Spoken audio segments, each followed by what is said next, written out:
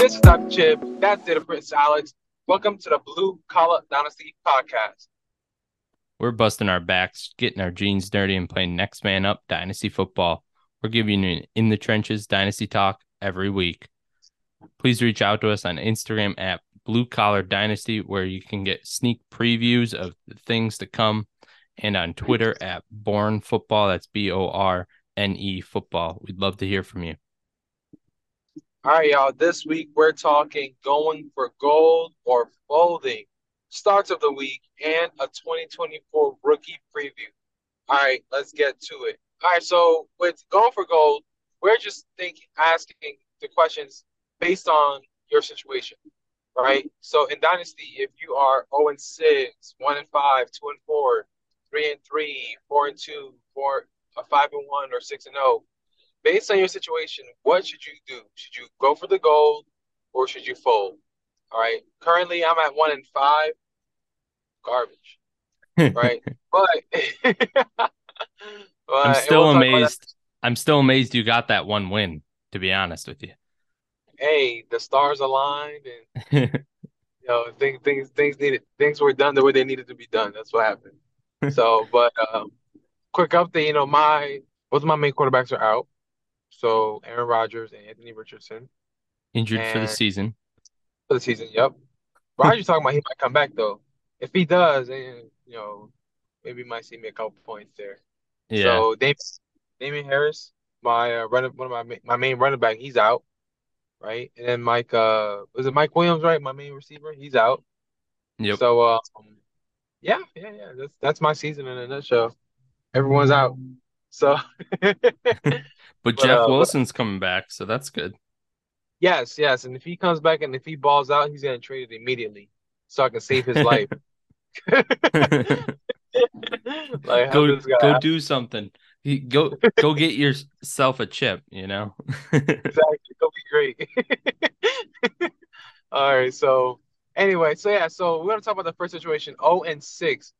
0 and 6, I think this is pretty straightforward. Maybe it's time to call it a season. If you haven't won one now, you're probably not gonna win one later. So Yeah. this is a time where players who are really performing well, if you have like one or two players, in the top 30, especially with quarterbacks, not with quarterbacks, especially with skill positions, I guess receiver and running back. If you have players like that, put them on the trade block. Unless Yep. they're like super young, and you're gonna build with them. That's what I think that'd be the caveat. I don't know if you agree with me on that, but if you're gonna Yeah. build, Yeah, I definitely agree. Yeah, this is a full fold and burn the cards type of scenario. And by burn the cards, I mean you're gonna try to burn your team to the ground if you're 0 and 6. Unless you're like Dr. Chib and in a bit of a rebuild. So there might be some players that you're putting a protection on. But everybody else should be basically, you know, on the trade block and up for discussion.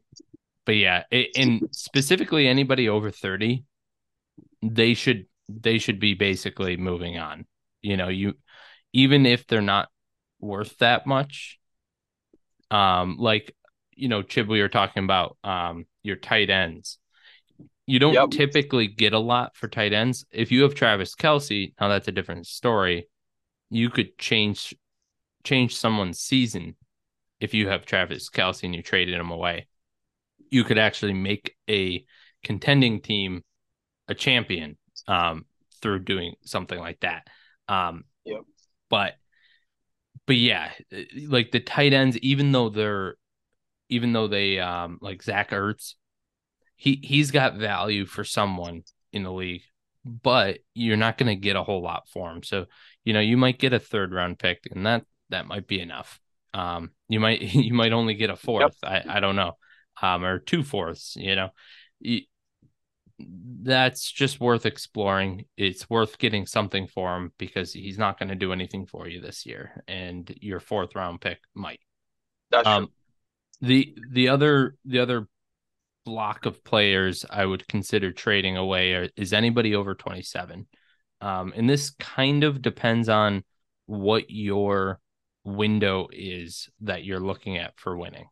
if you're looking at next year, you think you're going to be in punching distance just with a few elite pieces from um, the rookie world, or maybe you make some trades and pull something out. But if you're really thinking that you're able to compete next year, okay, maybe you're not trading everyone over 27, but you should evaluate them and see if it, like, for example, Tyreek Hill would be one.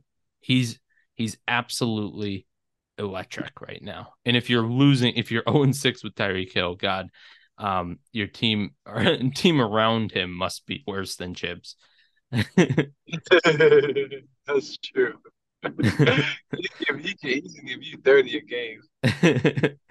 Yeah, which is almost more than you scored last week. Exactly. That's Yeah. funny. That's true. That's sad. It is sad. That's really sad. I'm gonna become a meme. Oh my gosh. Oh, it's a historically bad chip, but that's okay.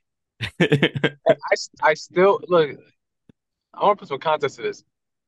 I had a good team. It got gutted, and no one stopped it before. It was a team I adopted.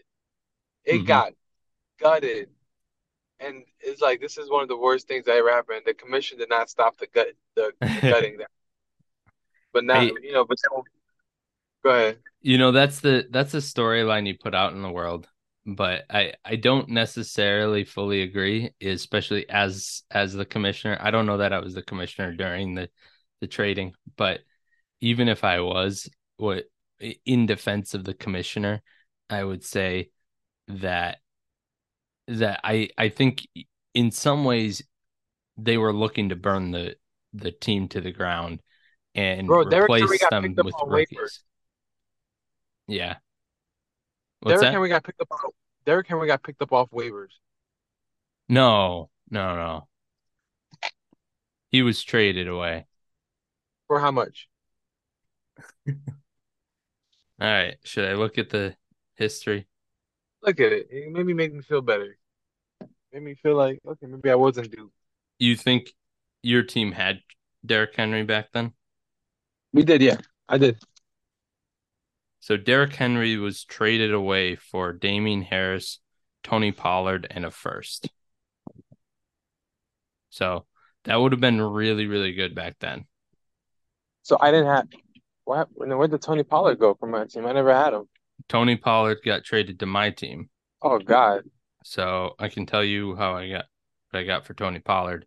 So I must have gotten him on a downswing because I got him for a second round pick. So obviously I got a really good value on Tony Pollard. But this was back in, let's see, the trade was made in 2021 and in July. So going into the 2021 season, and that was before Tony Pollard had. That was when Tony Pollard was coming off of being the 41st best running back in the league. So he was on the fantasy radar, but he didn't necessarily have his breakout season.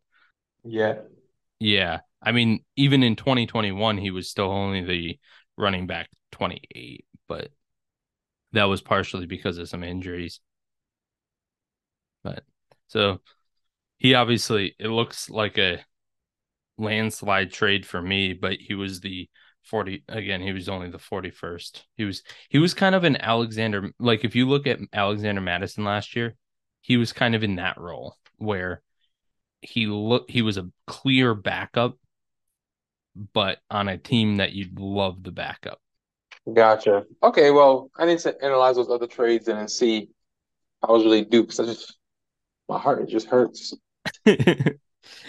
I promise you, these types of things can happen naturally, despite despite some good, um, seemingly hopefully good trades. I will say he definitely loaded whoever was there previously definitely loaded you up on a lot of picks last year, and I think that was major for you. Um, you definitely got an influx of talent this most recent year with a draft class of Zach Charbonnet, Jackson Smith-Njigba, Anthony Richardson, Deuce Vaughn, who we still haven't seen much out of, um, Brandon Aubrey, who you might have gotten off of waivers probably actually. I did. Hendon Hooker, Dalton Kincaid, and Jalen Hyatt. So, um, unfortunately, of that draft class, the only one that's really became a must start is, of course, Anthony Richardson, who's now out for the season. Hopefully, Zach Charbonnet and Jackson Smith-Njigba really step into a better role. I'm really surprised by Jalen Hyatt. We haven't seen all that much out of him, and I don't know what the heck is standing in his way other than maybe DJ. I'm not surprised about that. Well, okay. Aaron Waller could barely get the ball. I'm looking at him on your taxi squad. And I'm like, there's no way that he's like a taxi squad guy at this point. He's got to be giving you at least a decent amount of points. And I look at the projections and it's 1.6 points he's projected for. I'm like, oh my God, that's so I'm not crazy, huh? That's less than Calvin Austin. My time is coming. All the players I drafted are just seeds. Seeds. That's it. Yeah. Remember back in the day, and this is still kind of true, but we used to wait 3 years for a wide receiver to be good. And that's true. And honestly, we used to wait 5 years before that. And now it's gotten to, if they don't show up in year one, we're really wondering if they have a future. And that's not really fair. So I think year two, we definitely do need to take a good look at them. But yeah, there's some statistics out there that they do like to track. I think we talked about them earlier on in the year, regarding like yards per route run, and some of those other advanced metrics that if you're under a certain threshold as a wide receiver, you've got a problem and you're probably not going to have a good career. So, yeah, I will even say year three might be when we really need to be thinking about them, because for me, I feel like your body is still developing. Like the oldest you come out of college, would typically be 21, 22, right?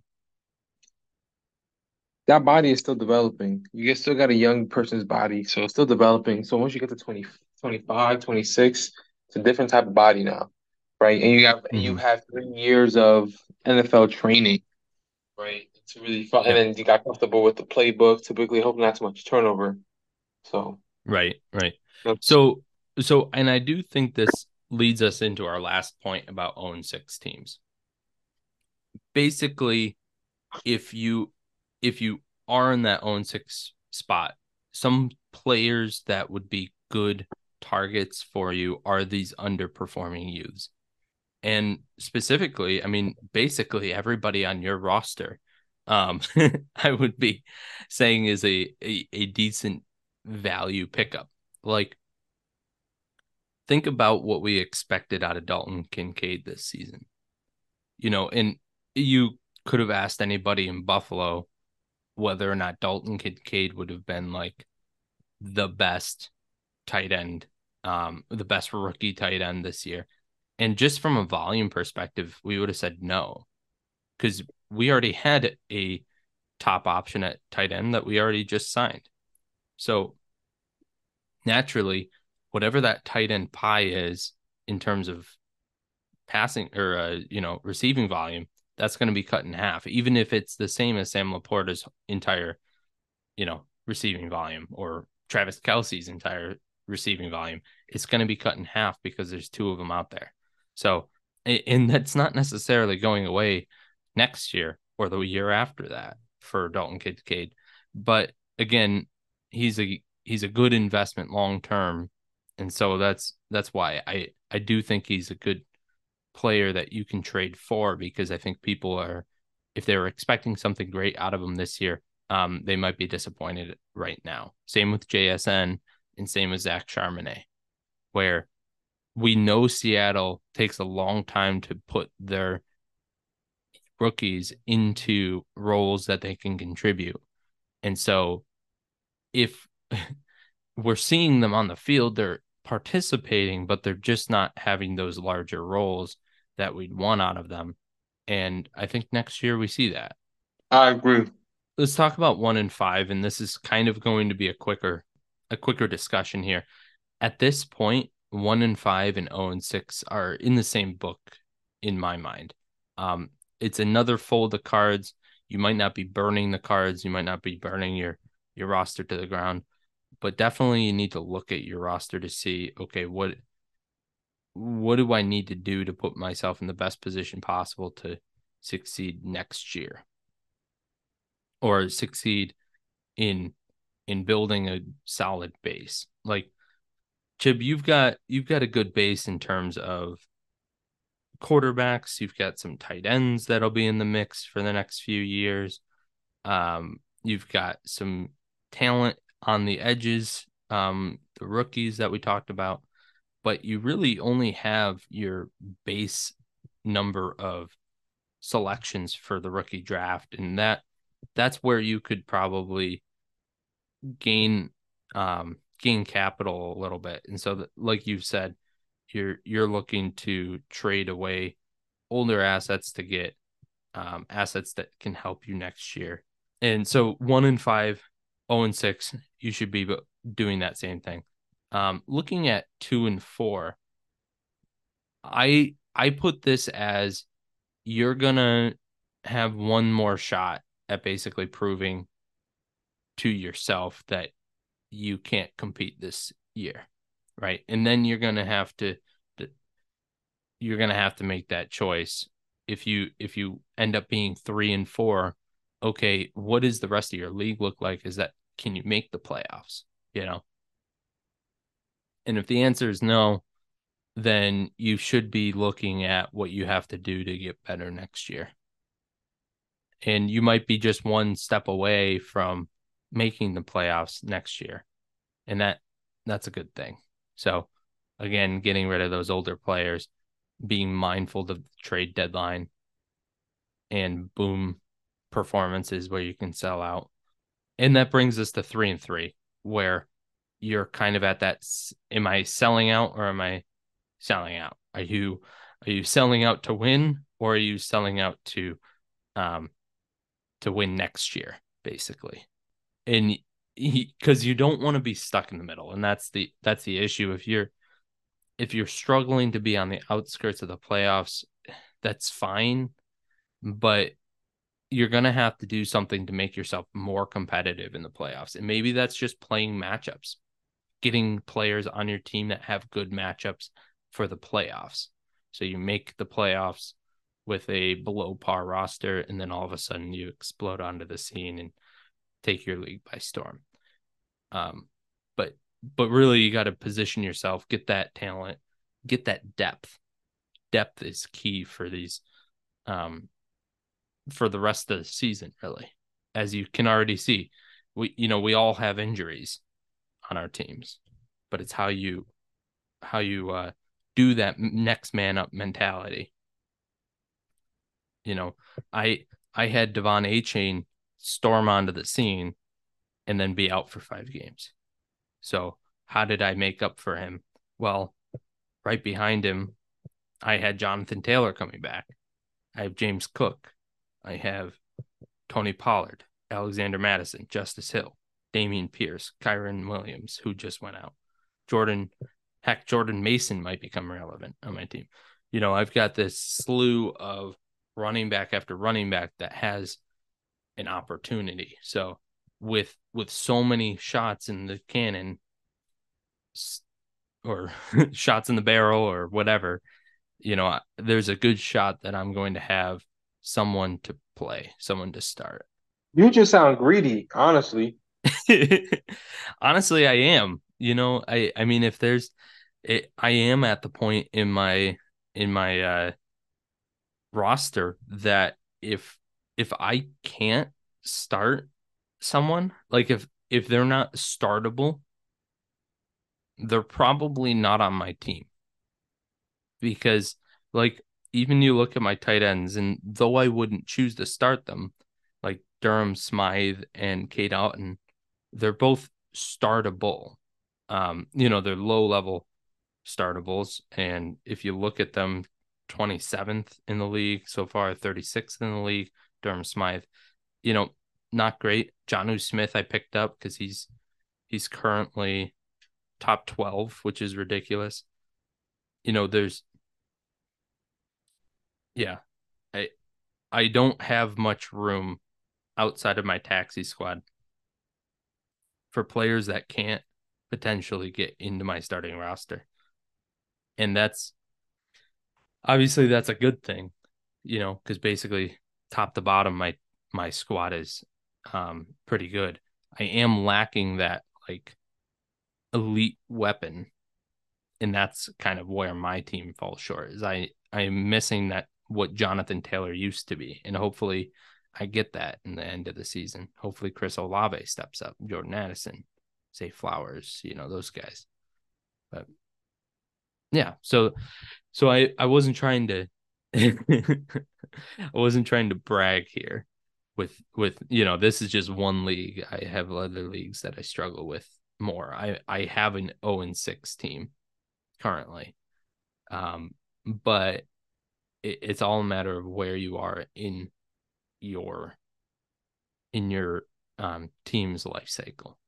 So if you're 3-3, 4-2, 5-1, you need to look at your depth and whether you really have the depth to make a run.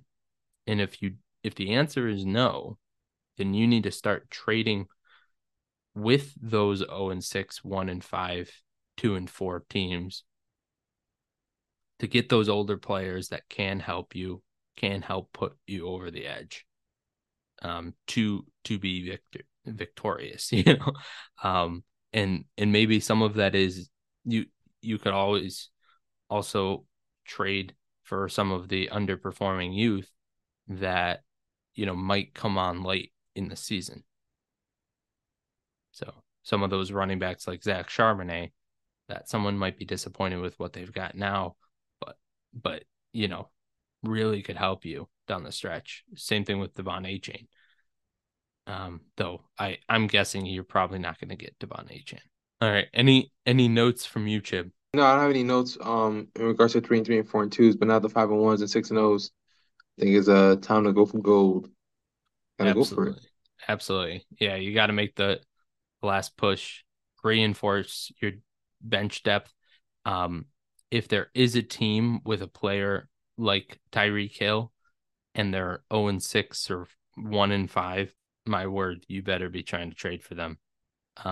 Which just made me look at the other 1-5 team in our league to see if they had any older players that they really wouldn't be wouldn't be wanting to hold on to.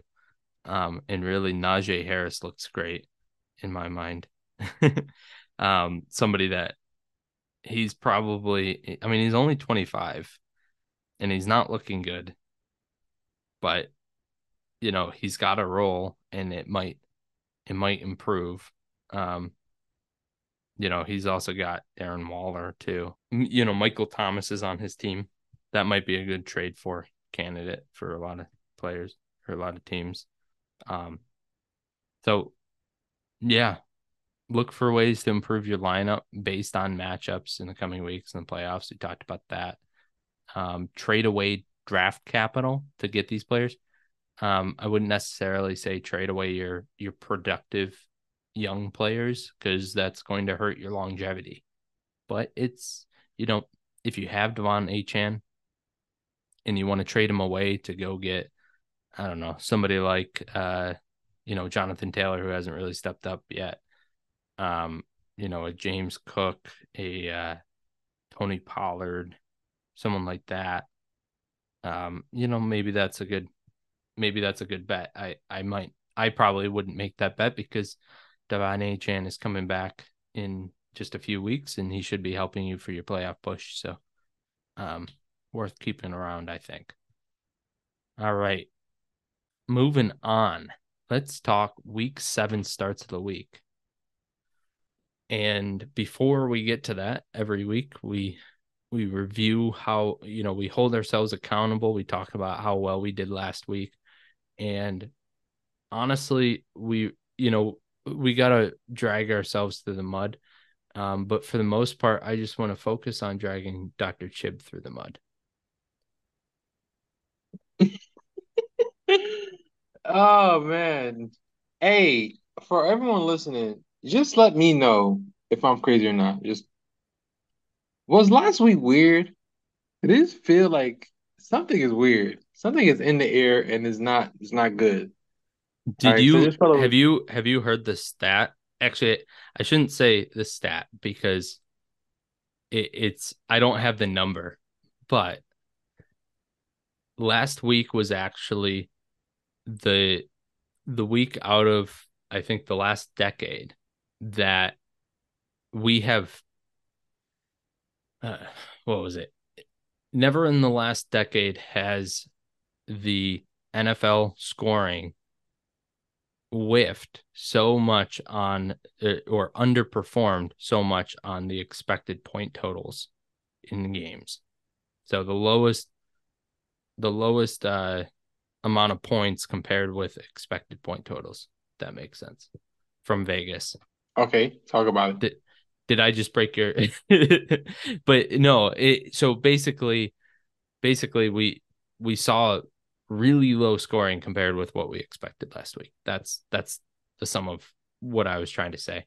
So no, you're not totally crazy, though I would say you probably are crazy, but um that has more to do with your opinions, maybe on your quarterback from last week. But um yeah, no more than that. It's tough. I'm not gonna lie.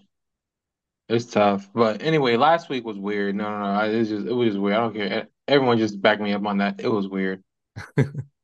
So should we go through your guys? Yeah, yeah, let's do it. All right.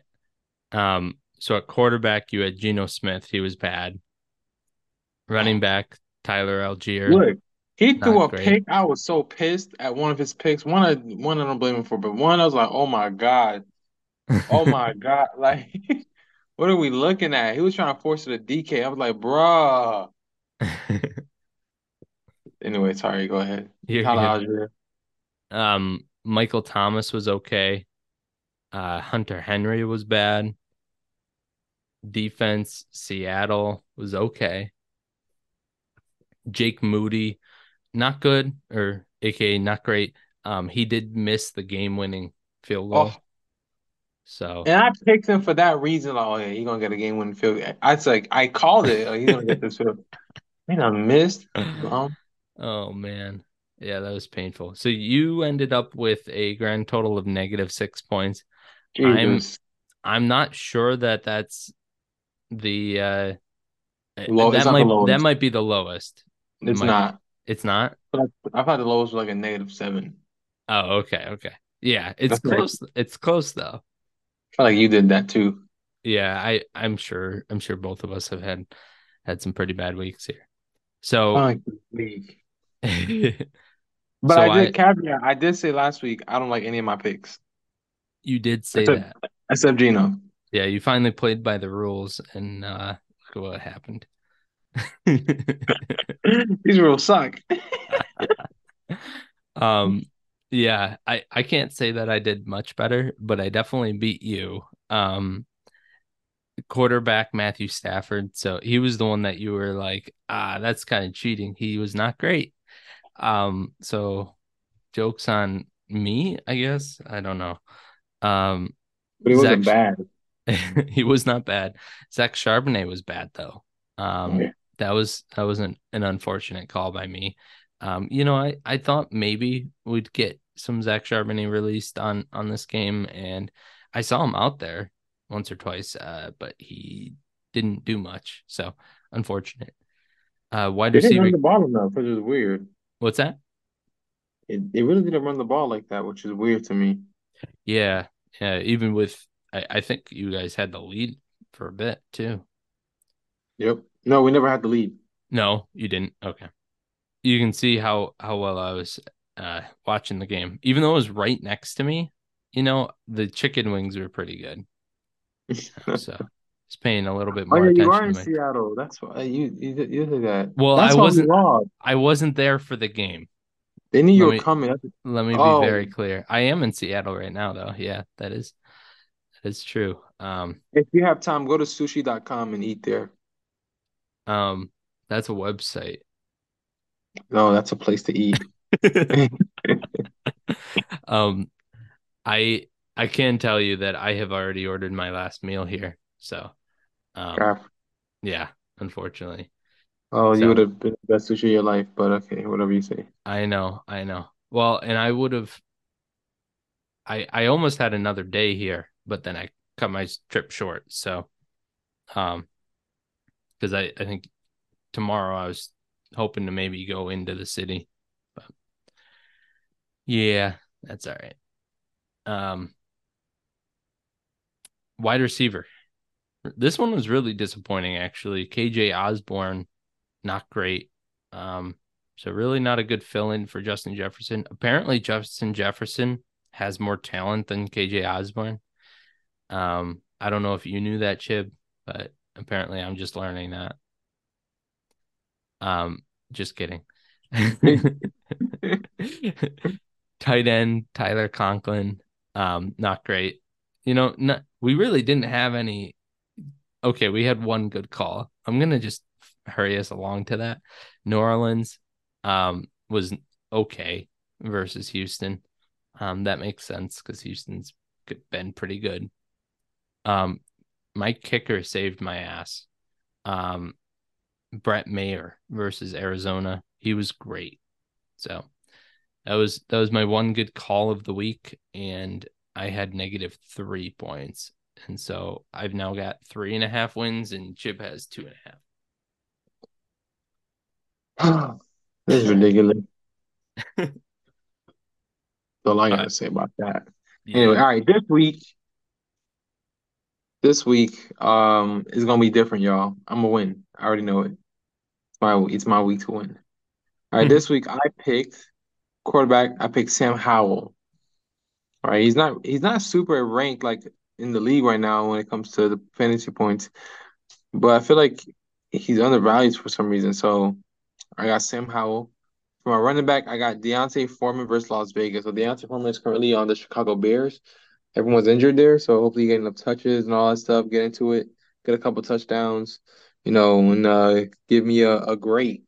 Next one, I got my wide receiver Jackson Smith and Jigba versus Arizona. I'm picking him because I feel like the Seahawks going to be doing some new things and like put him in better situations that's going to actually highlight his talents versus the ways they've been using him recently. And I saw glimpses of that last game, so I'm hoping that they're going to continue with that. That's why I picked him. Tight end, I picked Dawson Knox versus the Patriots. The Patriots are so trash this year. And so I I'll love pick, that so much. I'm just so happy the Patriots are trash, I'll It's pick anyone against them. great.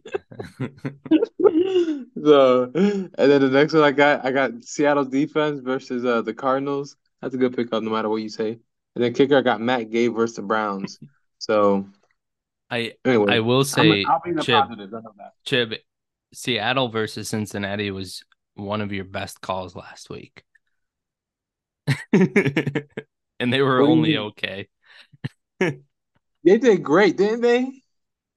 They were okay. No, like if you watch the game, like Seattle's Oh yeah. defense, they Yeah, were great. I'm talking fantasy purposes, but yeah, in Yeah, the they just didn't actual have enough game. takeaway. If they had one more takeaway, they would have been great, honestly. But like they didn't If it throw the was a, ball. if it was a pick six. Yeah, yeah, yeah. But like, think about it. Like Seattle was just legit because the issue was the first half they played poor, but the second half it was just shut down defense.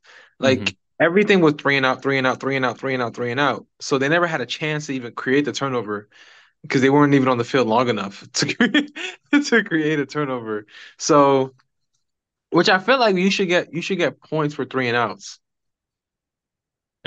That I think that's a great take. I totally agree. That is, I think 3-and-outs are pretty powerful in the game. Because you're getting the ball back. It's almost as good as a turnover. Like It is. the other team is not actually wasting any of your team's time on the field, right? As soon as you get one first down, okay, you're taking up some clock, and it's a punt, that's fine. But yeah, I I agree with that. Like, and yeah, I think that's something that can be different than, um, because if you just said like how many punts you get, it, that might be a cool stat too, but what would limit you is, okay, what if your running backs are doing well in your game? So the other team doesn't have as many snaps on offense. So that could be, one of those ones where a good team, a really well run team with a good offense or a good defense and a good running game could shoot themselves in the foot for fantasy purposes if they didn't have, if you just went by the puns. Um, but yeah, no, I think that's a good idea. Unfortunately, they just don't track that stat. But I mean, for fantasy, I'm sure that exists in the interwebs. Um, Somewhere, yeah. I thank you for agreeing with me. I need that for my feelings. Anyway, all right, let's move on to you. all right. Wait, we I already finished yours. Now it's the picks. Oh, we already finished. Wait, no. no, it's your turn. All right. Did we even talk about Matt Gay? Do we need to? He's your kicker. I said it. I said Matt Gay. Okay. Yeah, Okay. versus Ryan. I didn't. I wasn't sure if you finished. Okay. Gotcha. So at quarterback, I also wanted Sam Howell. I had to pivot last minute to Baker Mayfield because you chose Sam. That's Um, not a bad pickup though. yeah, no, it's not. I, Atlanta doesn't scare me too much on the defensive side, but they also don't. This looks like a better matchup for fantasy than I really feel like it is. I think Atlanta has a competitive defense to an extent. I don't know. But but yeah, Baker Mayfield also doesn't excite me. But he definitely can do some things down the field. So we'll see. We'll see how it goes. Um, Definitely for fantasy purposes, historically this season, Atlanta is a good matchup, so it should be pretty positive. Um, I will say Kareem Hunt is my running back, and versus Indianapolis, which is a good matchup. I actually really like this pick because I actually watched him get over 10 points in one of my half point leagues last week, and part of that was just a touchdown, but it was a good game for him. And it was nice to see that he was kind of back to form. It felt like, and hopefully he can build on that. Um, a wide receiver position. This was one that I was surprised was even in the realm of pickability, but I think it has more to do with basically the fact that he hasn't scored more than 14 points this year. He hasn't had a bad game, but he also hasn't had a really good game. So that's keeping his ceiling as far as his projections way down. He's projected for about 9.5 points, and that's Zay Flowers. And he's versus Detroit, so that should be a passing game. It's a good matchup with a player that is one of the leading targets on his team.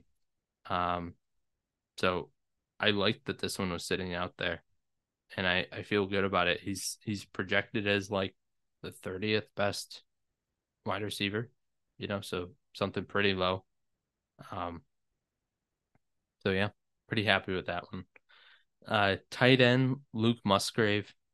Um, this is just a good matchup against Denver. And then I've got the Rams versus Pittsburgh. And Anders Carlson as my kicker. He's a rookie versus Denver. Again, picking on Denver as a great matchup for just about anyone. All right, Chib. Are you ready to talk 2024 rookies? Yes, but I have a question. Yes. When it comes to the Rams, are you picking them because you believe in their defense, or are you picking them because you don't believe in Pittsburgh's offense at all? How dare you ask me this question? There's two items here. First off, the talking heads think they're going to be good this week. They're getting a lot of turnovers, so that's a good reason. They only have one game without a turnover, and they have two with multiple turnovers. They're getting sacks each week, and I think the biggest thing is that they're playing a bend don't break defense, and that their offense is really burying people and taking away the option to do anything except for pass the ball. So for those reasons, I do like the Rams. It's a little bit more about how Pittsburgh has looked. They haven't been great, and I don't think that I think the Rams are good enough and Pittsburgh's bad enough that this is going to be a good matchup. Good choice. So they are projected as the second best defense on the week. However, the only reason, yeah, right? That's pretty crazy. The only reason why I felt comfortable for the purposes of our game picking them was twofold. One, they're the 26th best defense on the year, and they're currently on our waivers. So that's why I feel okay with picking them. Any other questions this whole for time, me? I thought we were only picking based off projections. We are. You picked the number 2 projection. I'm not playing by the rules though. Okay. Again, I think just for the asterisks on that one. Oh my gosh. No, man. Dude, for defenses, that's what I told you I do for defenses is I look at the top 12, and if there's anybody in the top 12 that, makes sense and they're either on waivers or lowly, haven't done well this year, I like to pick them. Like Indianapolis Colts are the other one, and they're playing Cleveland. But that's a nice matchup because I think Cleveland's still on a backup quarterback. Yep. And they just won with that backup quarterback against San Francisco, which is just outrageous. All the backup quarterbacks won last week. Brock Purdy was like Brock Purdy. He was a backup. Brock Purdy's not a backup. That's offensive. He was. Once upon a time. Yeah. Mm-hmm. See? All right. Let's talk 2024 rookies. Okay. Who All right, let's do it. coming down the pike starting at quarterback? So I'm going to say the top 3 names, and then we'll talk through them. Caleb Williams, you might have heard of him. Drake May, you might have also heard of him. And I think more people are hearing about Shedeur Sanders. Is that how you say his name? Yep. All right. That sounds weird coming out of my mouth, to be honest. But it's interesting. So Shedeur Sanders is the youngest son of Deion Sanders, and Deion Sanders is currently his head coach. So obviously this is like something that a lot of college ball folks are well aware of. Because I have seen Deion Sanders making a lot of noise on the interwebs. I can't say I paid a lot of attention to it. Odd as it might be, he's third on our list, but maybe that's a good place to start. Is do you want to talk about Sanders and kind of what's going on in Colorado? Do you know anything about this? Yep. So Sanders is the pocket quarterback. He's staying in the pocket. He's throwing dimes. He's already going through his read progressions. Like he's not going to the first person he sees. He's doing one, two, three, and he'll go back to his one if he needs to. So in terms of like NFL transition, I think he's gonna have a really beautiful transition based off that. Number two, he can zip it. Like I'm talking about, he's putting it into tight pockets, putting it on the money with accuracy as well, which is gonna bode well in the NFL where you don't throw it to open receivers, you throw receivers open, right? So it's gonna be good. Next, he's not afraid of taking a hit. He'll sit in the pocket and take his hit, right? And to deliver the strike. So it's not just about, oh, I'm gonna sit here and take a sack. No, no, no. I'm gonna sit here. I'm gonna work through this. I'm gonna take the hit if I have to in order to get the pass down the field, which he does. And lastly, he does not want to run, but he will run. Mm-hmm. Right? If it's time to get out the pocket, he's gone, and he's not a slow runner. He's athletic. He's elusive as well, and he protects his body while he's running. He's not looking to try to put a hit on somebody. No, no, he's gonna run. He's gonna run out of bounds. He's gonna slide. He's gonna do all that. Just play to the next down. And lastly, he has just mind wise, he's sharp, right? He's very intelligent as a quarterback, and that's going to bode well. So I think he has the total package, and he's only going to get better as he goes along. And he is endorsed. He is the first athlete ever endorsed by TB12, right? And so, Now, which what does that mean? Tom Brady No, I know, but endorsed by TB12. as one of their athletes. So he Tom Brady hand chose him to be the face of TB12. Um, in order to promote the brand. And Tom Brady is also his mentor. So he's Tom Brady after every game. Him and Tom Brady are breaking down film, going over things together, all that stuff. So he's learning from the best, right? And it's hard to say Tom Brady wasn't the best, but he's learning from the best. Mm-hmm. And he does not have elite. This is one thing I like. He does not have elite receivers. He's never had elite receivers, and something about this that's special to me. Quarterbacks who are in the NFL. Let's look at the ones who've dominated recently. Aaron Rodgers, right? Where did he go? Cal. Cal did not have elite receivers, right? So you're throwing those receivers open, right? Mm-hmm. Let's look at Peyton Manning. He went to Tennessee. They had great receivers, but Tennessee wasn't bringing the best receivers ever to come and play. So you're throwing those people open. Let's keep going. Ben Roethlisberger. What school did he went to? Ohio Western or something like that, right? He did not have elite receivers, but he throw these people open. You look at even current day. You look at Josh I'm forgetting his last name. You know him. He's Josh your guy. Allen. Josh Allen. Why he went to Wyoming. He did not have any elite receivers. You got to throw those guys open, right? And so my point becomes when you're in a situation where people aren't just running open all the time, right? And you're forced to throw them open. I believe that I just my argument. I believe it translates well to the NFL. So that's why I think with Shedeur, it's going to translate well, being from Jackson State University and then going to Colorado, where they rebuilding the whole team. So I think it's going to translate well. So Yeah. that's my thoughts.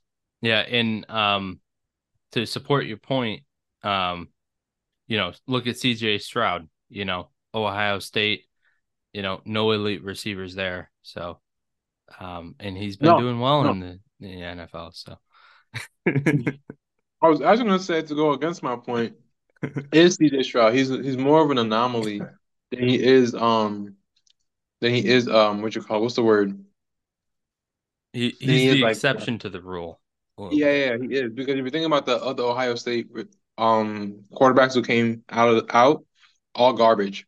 Mm-hmm. Yeah, Every single one.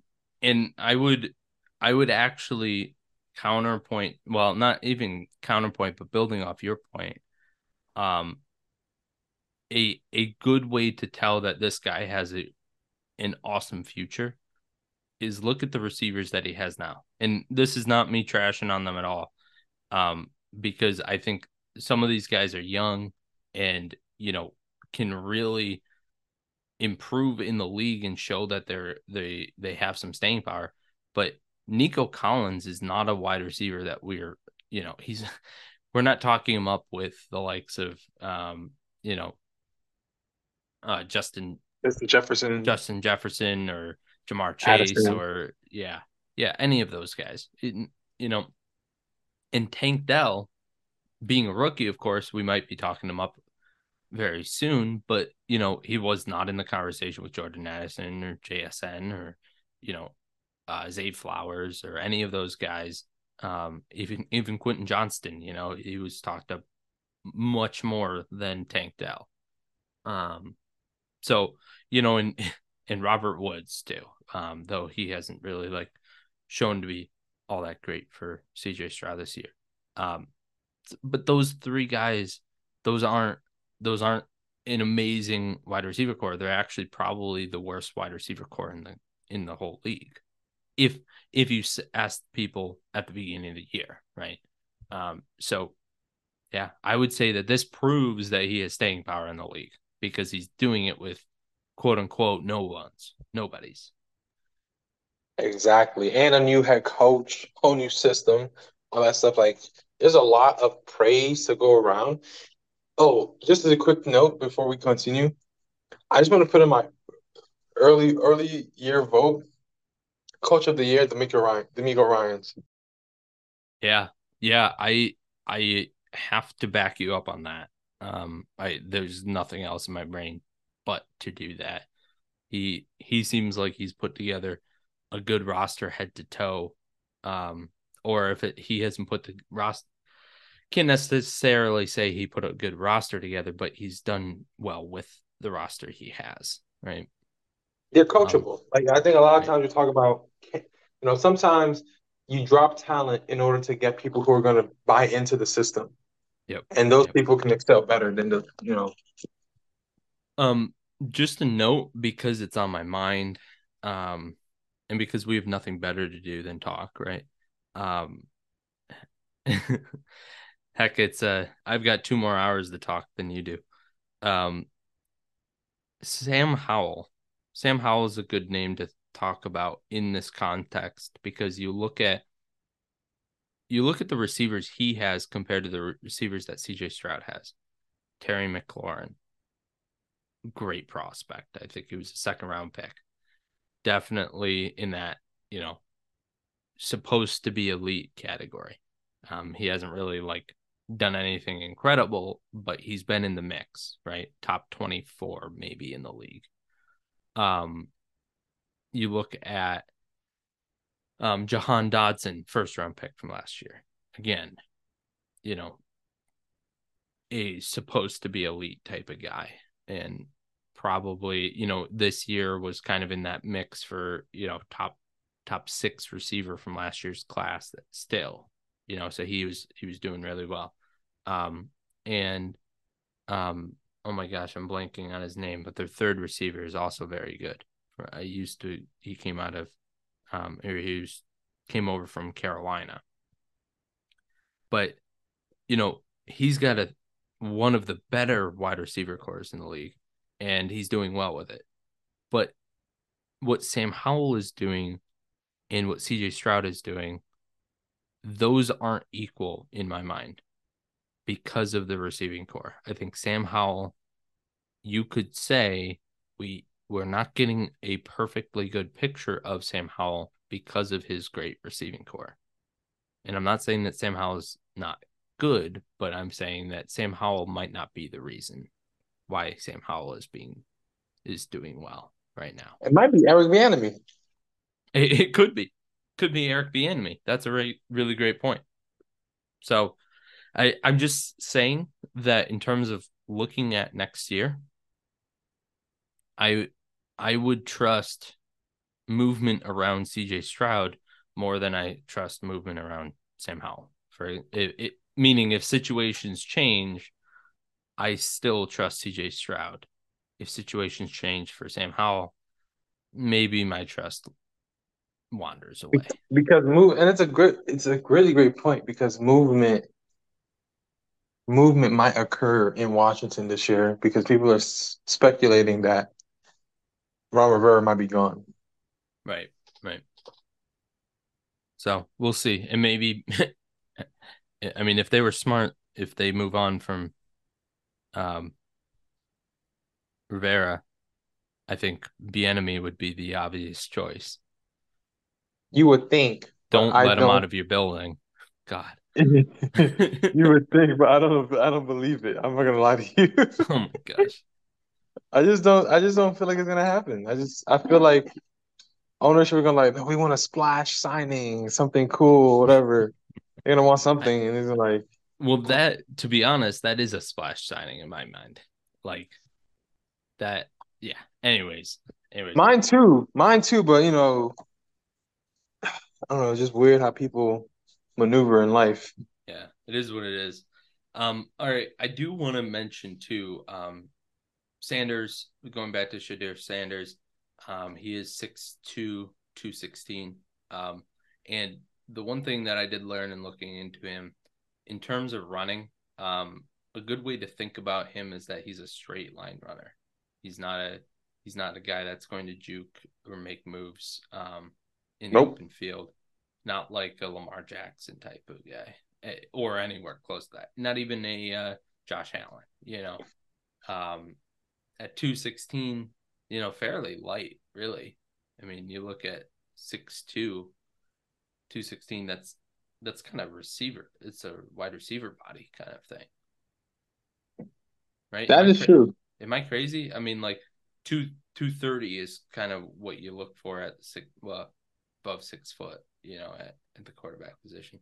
I'm just thinking in terms of running backs, right? A really nice, well built running back is about 5'10" or 6 foot, but 215. And this guy's 2 inches shorter, or 2 inches taller at least, maybe four, and is the same size. So kind of interesting. Leaner build, but maybe not a bad thing. I don't think he's a concerning size at all. But not in the elite size type of thing. All right, going up our list, Drake May, North Carolina, 6'4". He's got bigger size. Still kind of a slimmer build, I'd say, at 220. But getting closer to that size that we're used to. My notes accurate, 3-level thrower. He's got good mobility. He adds something in the mobility area, which I would say would be, AKA more mobile than Sanders. He's a playmaker in and out of structure. He's got mechanics and a quick release that need work. So he does hold on to the ball a little bit. He does need some more improvement on his mechanics, which Sanders has been improving on. So any notes from you on Drake May? I've never watched him play actually, so I don't even know. Interesting. Yeah. Well, I can tell you if you want to watch a Wait, did he game. play last year? He did. Mhm. He played last year. Never mind. I watched him play. I watched him play against Georgia Tech. Okay. Yeah, when they almost lost. Or did it lose? Well, if you want to see him at his best, he just absolutely destroyed Syracuse. Well, it wasn't his fault. I saw the scoreline on that, but that game against Georgia Tech was not his fault. He balled out. I'm like, they got good. Okay. Yeah, so yeah, I like the way he plays. He's fearless too, right? And he really believes like I'm gonna score every play. Like I think that's what I can say for him based on what I watched. So Interesting. that was last year though. Yeah, yeah. Well, and to move us into our next guy, Caleb Williams, that's risk taker is definitely a note that I have Yeah. for him. And he's 6'1", 215, so back to that slimmer build. And in kind of that short quarterback range. Not the short concerning quarterback, but more like it wasn't I want to say Drew Brees was 6'1". He might have been 6 foot, but he's 6'1". I think. And so again, and I think the height thing with quarterbacks has pretty much been debunked. Where Bryce Young's doing okay. It's not the size that's his problem. It's just his figuring out the game. So Caleb Williams, though, 6'1", 215, risk taker. He's a dual threat for sure. So good. Both really, I don't think any of these guys are bad for fantasy. Sanders, I think, would be in terms of fantasy purposes, for running purposes, he's probably the lowest on the list out of the three. And we're talking about them really in reverse order of what we think they would be in talent. But Caleb Williams, arm talent to make all the throws, very, very accurate. But again, he is a bit of a risk taker. You seem to agree with that. What are your comments on Caleb Williams? Who's out of USC, by the way. Formerly Oklahoma, not out of USC. I mean, I think for me, I don't know if I personally don't know if I would draft him, mainly because NFL is not a place where you play around with it, right? And so yeah, you have to be very, what's it called? Very meticulous with the ball. Like, because if you play around with it, these guys, they have time to study you. Like, that's all they do. Study, study, study, study, study. I was listening to what's his name? Reed, Eric Reed, recently about he's talking about how he picked off Peyton Manning in one of his plays, and he legitimately said, "I found out that Peyton Manning pump fakes where he's gonna throw." He always does that. And I said after I got the like it hit me when I was watching film, I said, "Oh, if I see him pump fake again, right? What I'm gonna do is I'm gonna run the opposite side of the field, right? I know he's gonna throw it. Then I'm gonna run down where I'm supposed to be, and I'm gonna intercept this guy." And he does exactly what happened. And I'm like, these guys have time. They have time to study you. So you can't take these risks, right? And so in that capacity, and then it demoralizes your team, all that stuff, and when you make mistakes. So that's why I'm a little bit afraid of taking him, right? It's like high risk, high reward situation with Caleb Williams. But I love his fight. He has a tenacity. He wants to win, right? He's not too much about the glitz and glam. So I'm looking at it from that aspect. If I would draft the guy or not. For me right now, it's I don't know. So what you're saying is, if Caleb Williams goes number one again, there's a high chance that we just continue this mentality that the number one overall pick is actually going to be the guy that crashes and burns, and the second guy on the list is usually the better guy. Yes. Which it might not even be the second guy. Maybe sometimes it's the third, but at least CJ Stroud seems to be doing well. Okay. Quarterbacks still aren't the most important position in fantasy. Some would argue it's running back, especially with youth. Do we have good running backs coming out? That is the question.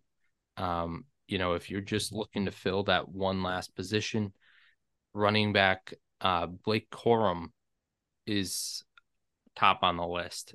5'8", 210. So a little small here. Again, we're looking at 215, maybe 5'10".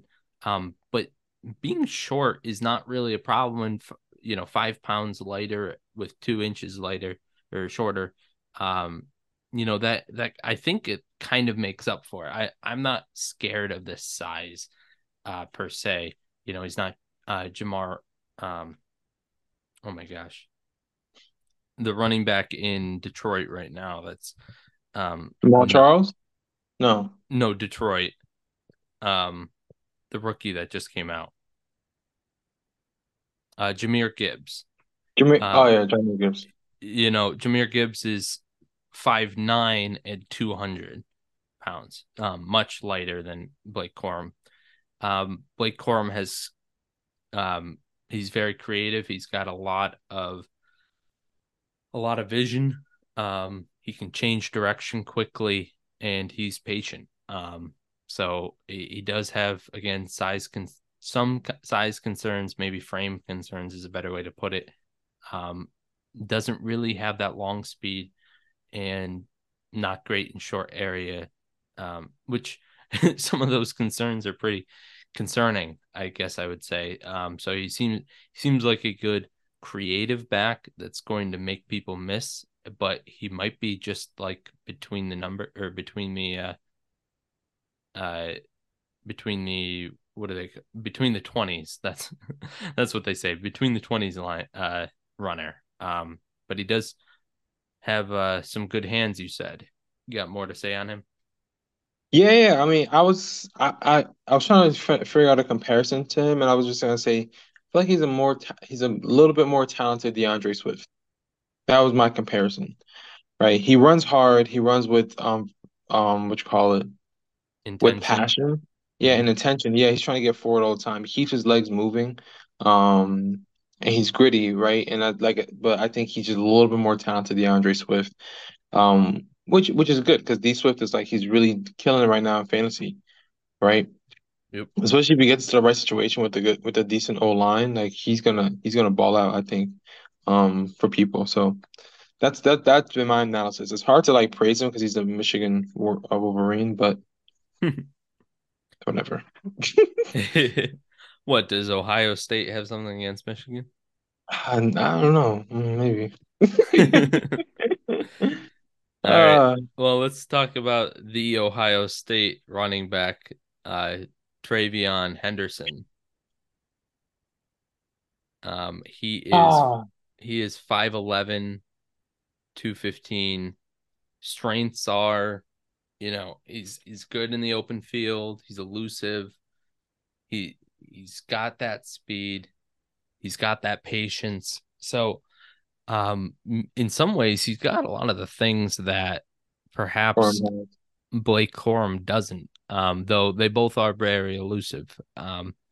He does have some concerns though. Pass protection is an issue. He Even though he's open field elusive, he's not really elusive um, between the tackles. He's got some yards after contact issues, and he's not very decisive all the time. So um, you've probably watched a game or two of his. What do you think about him, Dr. Chib? say that one more time. I said you've probably watched a game or two of his. What do you think of him? He's great. I mean, a real passionate player as well. Like he runs hard every single time. Very creative as well. What's it called? Only concern is injury. Okay. Like I think he's hurt right now. Well, that's not great. Yeah. So that's my only concern. These guys get beat up so much before they even get into the league. It just sucks.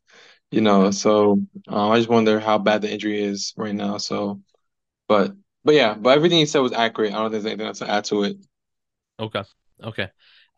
Let's talk about our third running back here from Arkansas. 6'2", little tall, 235. So a big guy. Strengths here, violent runner.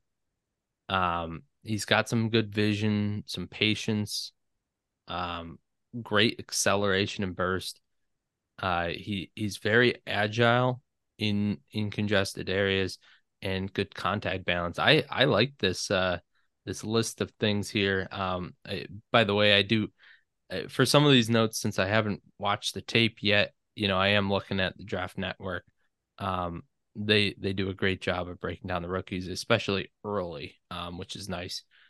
Um, so you can kind of get an idea of what's coming down the pike, or who's coming down the pike, I should say. Some concerns here: route running. Um, he does go for some unwarranted contact at times, which I can say. There's two running backs that are on that list in past years. Javonte Williams, who got injured, and I would say not I want to say Najee Harris, but I don't think that's true actually. Um, you know what? I'm not remembering his name because he is out of the league. Because I think he got arrested or something. He was one of the best running backs coming out a bit ago. But anyways, these violent runners do tend to get injured quite a lot because again, if they try to take on contact in a more violent way, oftentimes their shoulders get hurt or they're tearing their ACLs, I guess. So, not sure if it's related or not, but Raheem Sanders, again, 6'2", 235. Do you have any thoughts on him, Chip? No, I've actually never watched him play. Okay. I'm trying to look up his It sounds like he's bursting onto the scene a little bit. From what I was seeing, that he's kind of improved quite a bit, and it'd be interesting. You get another Sanders. You get two Sanders guys on the same team. He is not a son of Deion Sanders, though, right? he's not. No, no, no. Because if he was, he'd be on Colorado.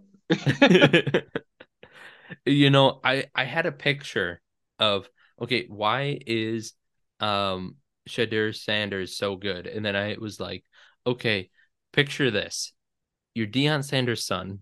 You're playing ball in the backyard.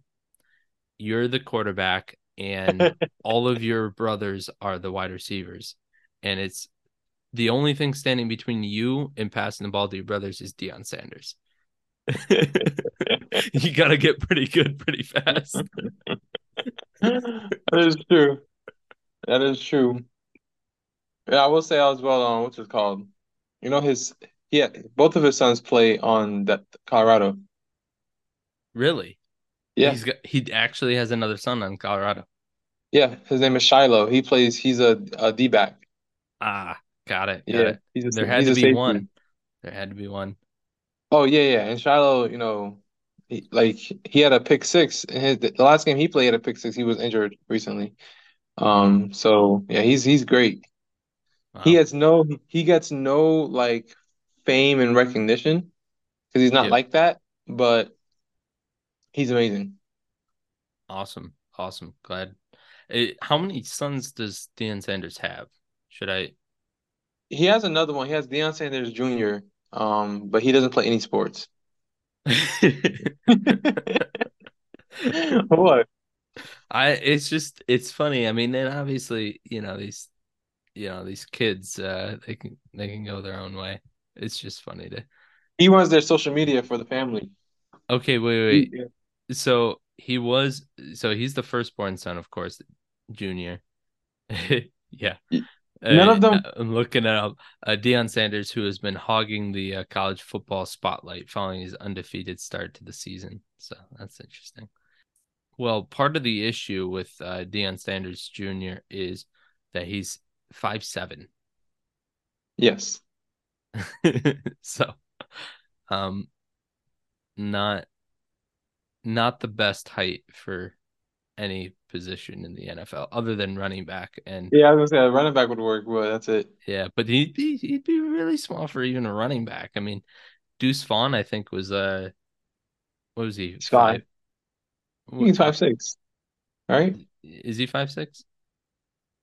You're probably right. So Let five me look at seven would be. I mean, and everybody was looking at Deuce Vaughn as like, can you really do that? Yeah, 5'6". Yeah, look at that. Okay, but I saw something here that he's a SMU wide receiver. Oh, was he? Yeah, that's what this says. Um, let's see stats. Oh, so this was back in 2013 through 2015. Looks like Gotcha. he returned some punts. Okay, maybe kickoffs is the better way to say that because he returned 70 kickoffs for 1,500 yards. He's pretty good. Never had a touchdown though in his whole college career. Wow, that's sad. It's really sad. Negative six punt return yards. Apparently, he had one punt return and it was not good, so they didn't put him back out there. Damn.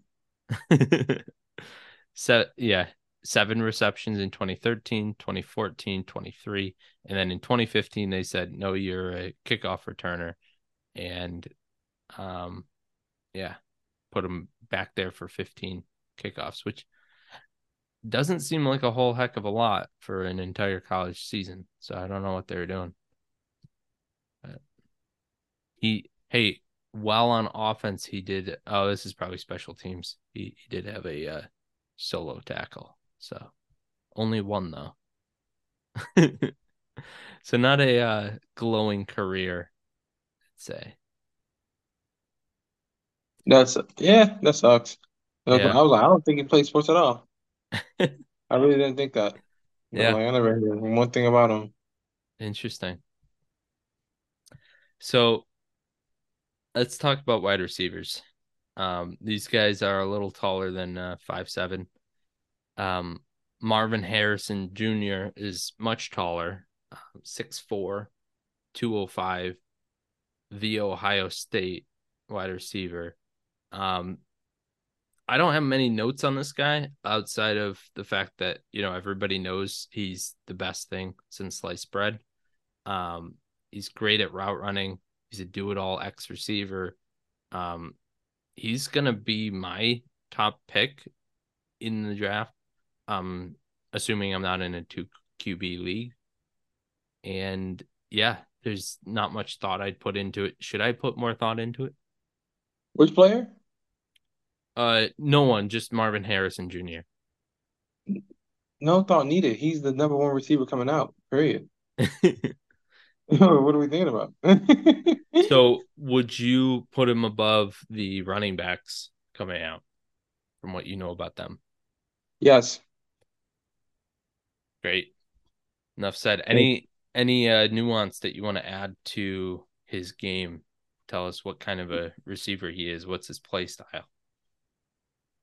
He's a do-it-all receiver, right? You could put him in a slot, he'll do it, right? I mean, should you put him in a slot? No, it'd be a waste. but you could. His route running is elite. His hands are elite. Like I'm talking about everything you want. His speed, is he Randy Moss running a 4.3? No, but he's not running slow, right? He's fast. He knows how to get by. His break, he comes out of his break so clean. One thing I really like about him, you can't tell what he thinks or what he feels. Hmm. You can't. He keeps the same demeanor no matter what, right?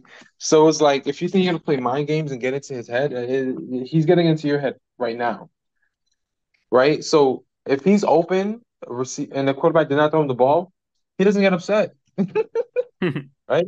He just reminds the quarterback, hey. Just always look my way first. Because there's a good chance I might be open, right? Like just give a small reminder. Like he never exaggerates. No, he plays so smooth, so clean, right? And he knows even to the point where last year when I think they said the Ohio State had the most scouts come to their senior day and all the other stuff so people can see pro day stuff. Yes, they had the most scouts come up into the school. And they said the majority of the scouts, though people thought they were coming to come see CJ Stroud, they came from Marvin Harrison Jr. That's how good he is. Yeah. They were coming a year early to go scout this kid and try to talk to him, right? Before anything. And they were all also the same thing, they were so impressed. So yeah, this guy he's the next coming. And the thing is, he grew up around this NFL stuff because that's his dad, Marvin Harrison. And Marvin Harrison, oh my God, like people say it's scary that he might be better than his father, and that's saying a lot. That's Right. saying a lot. So Right. anyway, I can't speak too enough about him how great he is. So Yeah, that's awesome. I mean, the Ohio State is really wide receiver U right now. Kind of it showing is. up LSU a little bit. But that being said, the next guy on our list is from LSU, Malik Nabers, or Nabbers, maybe. We always kind of that's part of the learning process here. With rookies coming in, we learn how to say their names, and then they come into the NFL and they end up not the names end up being said differently. Look at Achane, and I still call him Achane, because that's what everybody said before he came into the NFL, and then we learned differently, right? So How do you pronounce it? Achan? Achane, Oh, Echan. Echan. Echan. Achane, Oh. Achan. Achan. Okay, yeah, gotcha. yeah. Instead of Achane, which is how at least how I always heard everybody say that. But so Malik Neighbors or Nabbers, LSU, 6 foot, so not a big guy, but not little either. 190. So that's not a bad size. Little light, but not horrible. Um, actually, that is pretty small. Actually, I would say that. I don't know. I'm a little overweight, but I'm 180. And I'm 5'10". So yeah, yeah, that's interesting. Hmm. Either I'm short and stocky and or whatever. Anyways. I'm overweight myself too. I look at these numbers. I'm 6'4", it's 250. Yeah. Well, and Oh I my always God. I always got to double check my height because my brother lied to me about his height for so long. Yeah, I'm not 5'10". I forgot that. I'm 5'8". It's so sad every time I remember. I lose 2 inches. Oh, Jesus. Yeah. No wonder why I never played football. You could have been a running back. I could have could have been a running back, but instead I decided to get my concussions playing rugby. So um Oh, that's a tough sport. yep. Good times. Never have I ever had a front desk at a hotel call me to ask if I needed anything. Very just out of the blue. Um You must be paying them a lot of money. or there's nobody else staying here. Um, I will say there are cars parked in the parking lot, so I'm not really worried about that. But Hi, sir. Do you need anything? Like, I'm fine. Okay. Just making sure you're okay. Yeah, We're bored as crap. We'll do anything you want. I mean, it's very nice. Unfortunately, very unfortunate when you're recording a podcast, of course. But I will say, I my first thought was, wow, am I really being that loud? I was like, oh my gosh, someone's calling to complain about how loud I am. Seriously? And I'm in like a suite. This is a residence in, and so I actually have 2 bedrooms. One's upstairs and one's downstairs. Ooh, bougie. I thought this was Blue Collar Dynasty, not. I will say this was the cheapest hotel actually too, and it's great. I love it. Yeah. I will say the only thing that sucks is that there's no elevator to the room. It's on the second floor, and um, yeah, that's it. I think that's it. I had to carry my suitcase up a flight of stairs. So, and you Is have there to an kind of elevator in your Is there an elevator in your house? no, there's Okay, not. yeah, But then yeah, how about that? but but there's more stairs to like this is a higher second floor than my house. So You just said you're overweight and complaining about exercise. I said I didn't say anything about exercise. You brought exercise into this, not me. I am perfectly content. Um, I play soccer every Sunday. Thank you very much. I um, wish I was still up there. I would have played with you. yeah, that would have been sick. It's a You good know, time. something I will say is it sounds like you're really liking Seattle. Yeah, I don't know. I think I still will go home tomorrow morning. Yeah, I mean, I know you're gonna be happy to go home, but let me ask you the question. So far, well, you haven't explored all the way, but which city is better so far, Seattle or Buffalo or Well, Rochester? well, I guess from as far as this trip goes, I have to say Bellevue because that's actually the only city that I've seen as far as yeah, I'm cheating a little bit by saying that I'm in Seattle because I really actually haven't stepped foot in the city proper. I'm down by the airport right now. But all of my sites were in Bellevue. So yeah, but I have spent some good time in Seattle and I enjoy it quite a bit. I do like the city itself as well. So no complaints. I can't really argue that it's not a good city. Buffalo is also a good city. Um, and I do like Rochester, so I can't say anything against that. Whose food is better so far? I am a food connoisseur. I'm not necessarily a food critic. That's what I'll say. I enjoy all the food typically. I've had bad food before. Not here though. So that's good. So far I've had Filipino Filipino food. Um, Actually, it called itself Manilan, which is a little bit different, I'd say, and that was very yummy. There was a dessert that I liked a lot of it and not some of it, so there was some ups and downs there. But yeah, and then I had a burger, and that was good. So, um, Holmes got good food too. Buffalo's got good food. Yeah, no Okay. complaints. No complaints. Politician. Yeah, yeah. Boo, I politician. can't. Yeah, I don't have any like strong takes for you, unfortunately, and I usually can pull one out, but yeah, I can't say anything bad about Seattle, Buffalo, or Rochester, um, or Dallas for that matter. Um, Dallas has some good. Okay, actually, I will say I had one of my most traumatic food experiences in Dallas. That I will say. What Um, happened? so this was in a smokehouse outside of I think that's Grapevine. I think I was in Grapevine. We went to the smokehouse, tiny little place, so small and like non-bougie that they were putting dollar bills in the stuffed animal heads on the wall. And that's fine. I'm fine. That was not part of the trauma. And the guns on the wall. It was pretty funny when the owner was asked how he decommissioned the guns to put them on the wall, not by me, but by some other customer. His response was, "What do you mean?"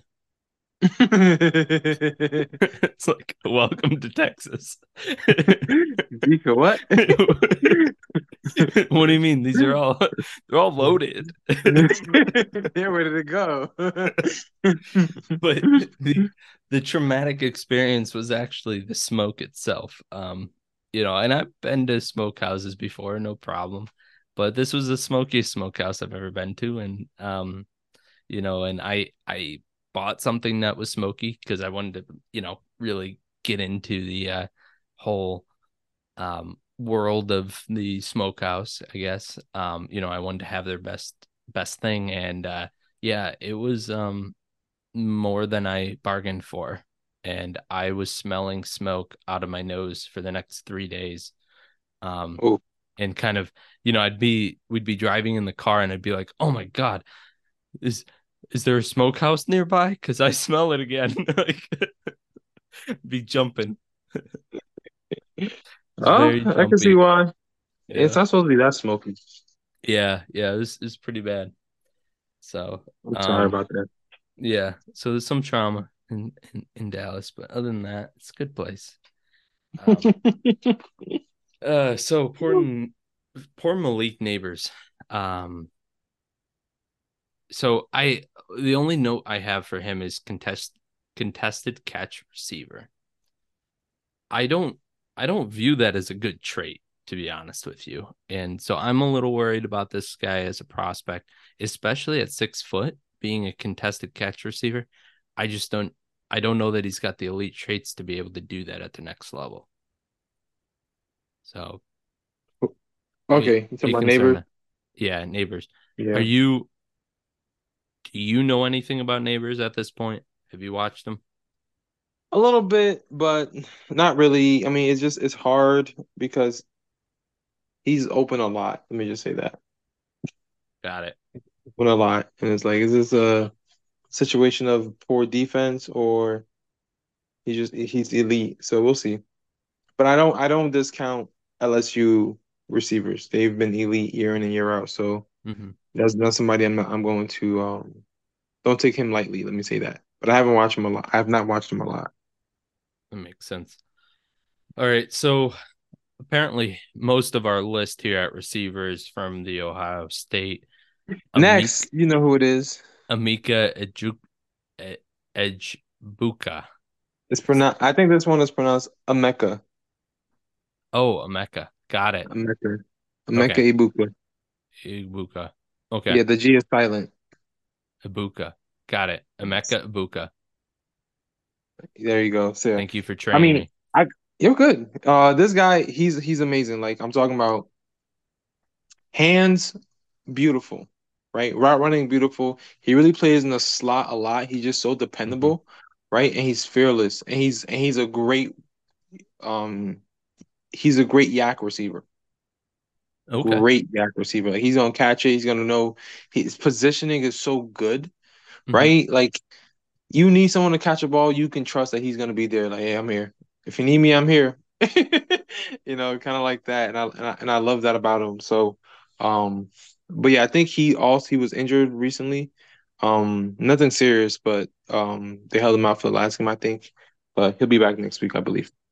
Okay. So for the people, but also for me, how would you say he measures up to JSN?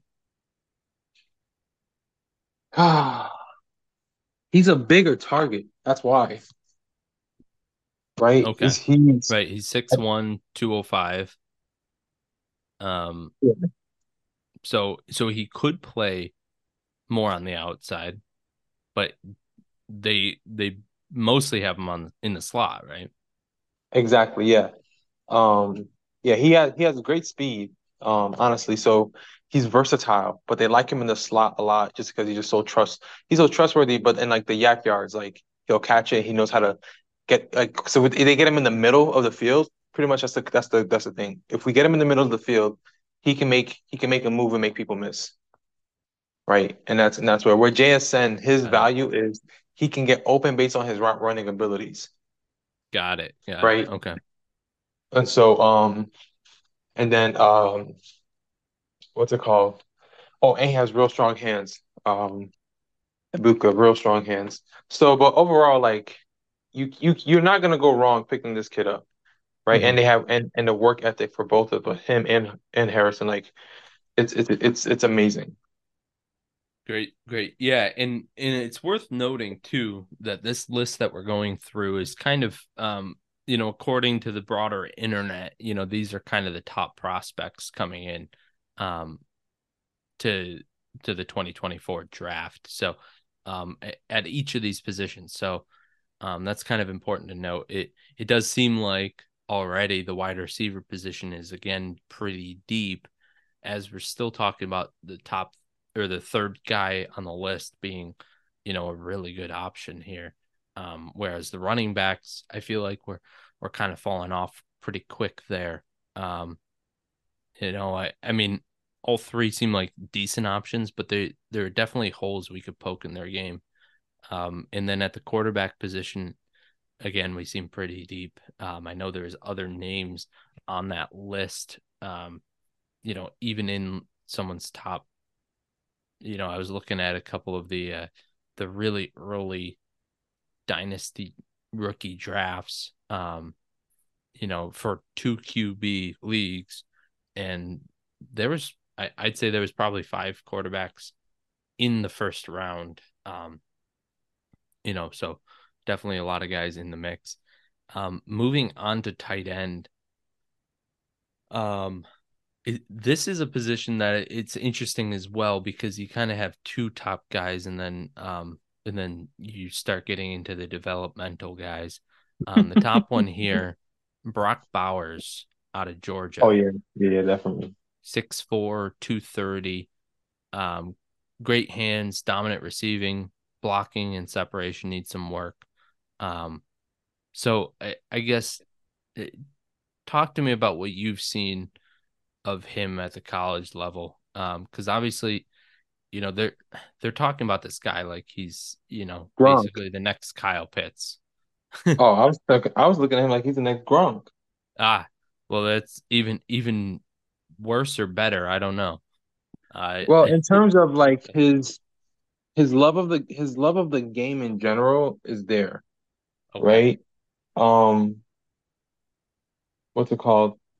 He really is somebody who he's a student of the game, but Gronk wasn't really a student of the game the traditional way. Gronk was more of a savant because they say he could watch film for one day and he knows what he's doing, right? And versus this kid, he's trying to get better every single day, right? And he's always trying to overachieve. So for him, nothing is not possible. So which is good. He runs hard, right? He runs fearlessly, right? He has great hands as well. So he's somebody who I would say is not um we don't take him too lightly. yeah, That's what I he's would worth say. he's worth keeping on your radar. A Probably, hun- a hundred um, percent. where would you rank him compared with the tight ends that we had coming out this past year? No, higher than them. Higher than all of them.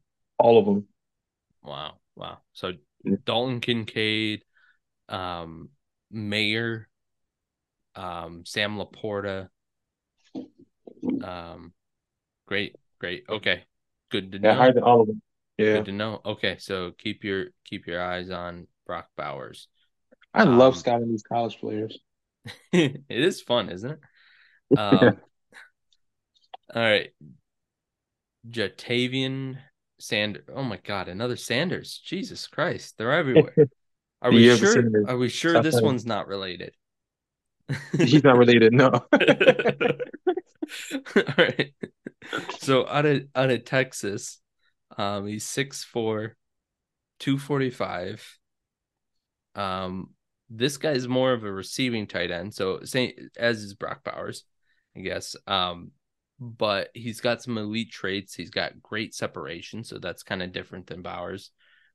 He does also need improvement in blocking. So I guess my concern with both of these guys is the blocking. How are they going to stay on the field as Oh yeah, rookies? that is true. Yeah, yeah. That boy Bowers on blocks like that. So he's gonna be kind of just running routes, and they're But hopefully. here's my thing. This is what I say. Shannon Sharp, Hall of Fame tight end. He said the same thing. He's like, when I came out, I'm not blocking anybody. Pass me the ball, right? But then Mhm. when he learned, in order to stay on the field, he had to block. He said, "I'm a block, so I can stay on the field because I'm gonna get this ball, right, at some point." So if you're a student of the game and you understand, your value and everything like that, you can still scream your head off and say, I want the ball, and still say, but I'll block for you. But just make sure you don't do me dirty and not passing the ball. So I think in that situation, I can trust Bowers. Okay. What do you think about Jatavian Sanders? I don't know him. You don't know. All right. We will move on then. What team he play for? Texas. Oh, I haven't watched. I will say something. I've been trying to watch a Texas game all year. I have not gotten one opportunity to watch it because every time it's time to watch it, something else is happening that I can't get out of. Piss That's me all off, right. man. We'll forgive you, Jim. Um, Please forgive me. you And I know, live we'll here. yeah, I know, right? What the heck? Um, it's all right. We'll catch him. This is still early, but we want everybody to start getting to know these names. Even if we're not maybe saying them correctly. We'll see. Um, Jaheim or Jaheim Bell, um, Is that LSU? Florida State. Florida State. Oh yeah, that's a team we need to start watching more because I did not expect them to be this good.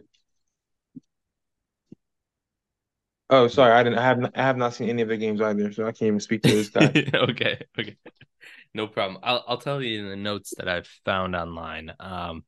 But Jaheim Bell, developmental athletic tight end. He's a receiving tight end a little bit more. So all of these guys, not really blockers, but receiving.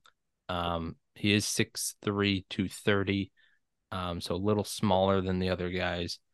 But that's interesting. That's where I was seeing a little bit of that fall off, where he's more of a developmental guy. So we have two seemingly elite tight ends, and then a couple guys. I'm sure there'll be other developmental guys behind them, behind Bell and stuff. So, yeah. So that's your preview. Three rookies from each of the important positions, and yeah. Any last thoughts? Any rookies that honorable mentions that you think are worth mentioning? Maybe no more players from the Ohio State and nobody with the last name Sanders. I think that would be my only two stipulations. Um, one, I guess he's not coming out this year. He'll come out next year. Um, but Washington, what you call it?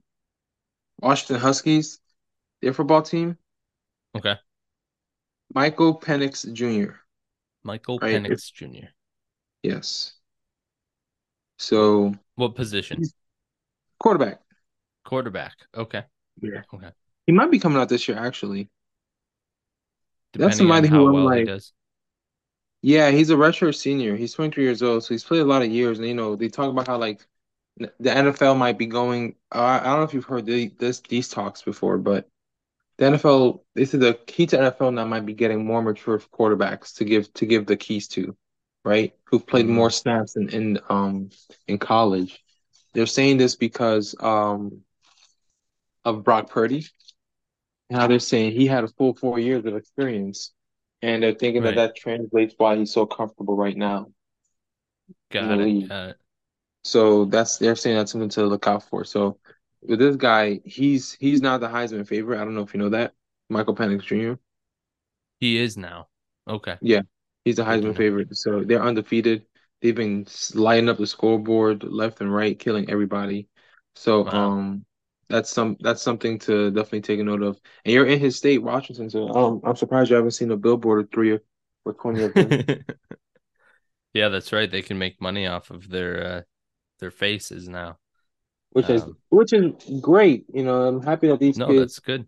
finally got the That's chance to do it how it's supposed to be done, right? yeah, It's just like you're out here working for free. I thought we stopped that practice. right. No, it's so true. Yeah, I I feel like the real answer in some respects is that okay. So I've got two takes here. Okay. First take is why don't we learn something from the Europeans and say, okay, if you want to go play football, you can go play football and you don't have to go to college to play football first. You just go right into the NFL. What does that look like? Number That looks like two, what's that? decapitation. That What's looks like decapitation. You yeah. can't do that. Them little boy bodies ain't ready. Okay, that's fair. Um, the only reason I say that is because if you look at least soccer or the football in the rest of the world, they do have developmental teams, but for the most part, the really good players, they start their journey in the top tier when they're like 18. So they go directly into the league. Um and from that respect, yeah, there's probably still some and a lot of development that has to happen, but maybe at least they can do that while contributing to the next level. I you know Going along with this take is the full understanding that football really started at the college level in the States. And so I don't think there's any world where this happens, but I don't know. Just the thought. We lose so many to injury. It's just such a shame, and you'd rather see some of these young guys get. Well, the problem is you have kids. The problem is the way that it's structured. Number one is the European soccer is not structured as a capitalistic system where it's about competition, right? It's not Hmm, structured like that. American sports are structured where it's capitalistic. We try to make it fair, try to make it reasonable, right? Um and see if we can create a balanced playing field in some capacity. But if somebody is just better than you and they're continuously like taking advantage of the situation, that's what they're doing. That's their benefit and your loss. But the rules base, the basis of the foundation of the rules is meant to make it as fair as possible. That's why they have the draft, right? In hmm, the European soccer, you can't draft. Legitimately, in Europe, if let's say I had a child, they're just born. Any team can give me a contract right now, say, hey, we'll sign your child right now. They can sign my child, assuming he may turn out to be a phenom or she, depending on what you call it, the league, right? They may say, hmm, oh, he's gonna be a phenom. If they sign my child to a 30-year deal, so I mean they got my child for 30 years, right? hmm. What happens? No other team can get my child, right? My child can develop and become this phenom, and the worst team in the league never had a chance to grab that kid even though that's the team that needs that kid the most, right? Right. So now I can stack my team with future assets through the wazoo and grab them as early as possible. And then if they pan out, I keep them. If they don't pan out, I develop them as best as I can to show some value. Then I sell them, and they're just gonna fund the next crop of kids I'm gonna grab anyway, right? And So so you so you said that the Europeans aren't a very capitalistic system, but what you just described for the international football um, associations, that sounds very capitalistic to me. Honestly, the NFL is starting to sound pretty socialist. Well, the capitalism in terms of the true definition of it, where it's about competition, but the Europeans are what they're trying to do is eliminate the competition and grab everything that they can, be monopolistic. They want control it Hmm. all. Hmm. So and monopolies aren't supposed to be a capitalistic creation. It's not supposed to be able to happen. It's supposed to Hmm. be things in place that don't allow you to control everything because when there's a monopoly, the consumer suffers. Right. That's Right. that based on my elementary knowledge of capitalism. That's true. To yeah, yeah. That's, I that's why right I now, like, get that. Yeah, I get that. I do think that's what we see out of capitalism. However, yes, in the true sense of capitalism, based on my little itty bitty uh, knowledge. But like in interesting. Europe right now, in the top, they call the top six leagues or the top five leagues. They pretty much know who's gonna win the championship every single year. Oh yeah. Like, No. yeah, Yeah, there's no parity. you really gotta look at the Champions League to To get any actually kind of see. interesting competition. Exactly. Yeah. So Yeah. it's like Premier League, they're like, oh, it's going to be Manchester City. This year might be Arsenal, right? This year might be Newcastle actually, but now it's getting a little more interesting with the Premier League. But the Yeah, the I'd say the Premier League is actually does the best at it getting. is. Yeah, that is definitely the best league with in terms of parity. Um, you look at the Bundesliga in Germany, and it's Munich every basically year. Bayern München every day, all day. Yep. Except La for Liga is going to be Barcelona or Real Madrid. Those are the two. yep, yep, exactly.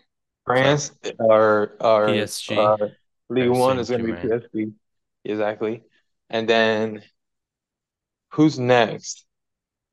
Um, you can look at the Italian league. Portugal. That the Oh Italian yeah, league is actually not bad either. yeah. I would Actually, say they've been getting better, it's but pretty it's on par in some way in terms of competition. I would say with uh with the Premier League because that's true. you have a lot of different teams that like Roma and Juventus and those Inter are the two Milan, AC Inter Milan, Milan, AC Milan. Yeah, good point. but I will say something.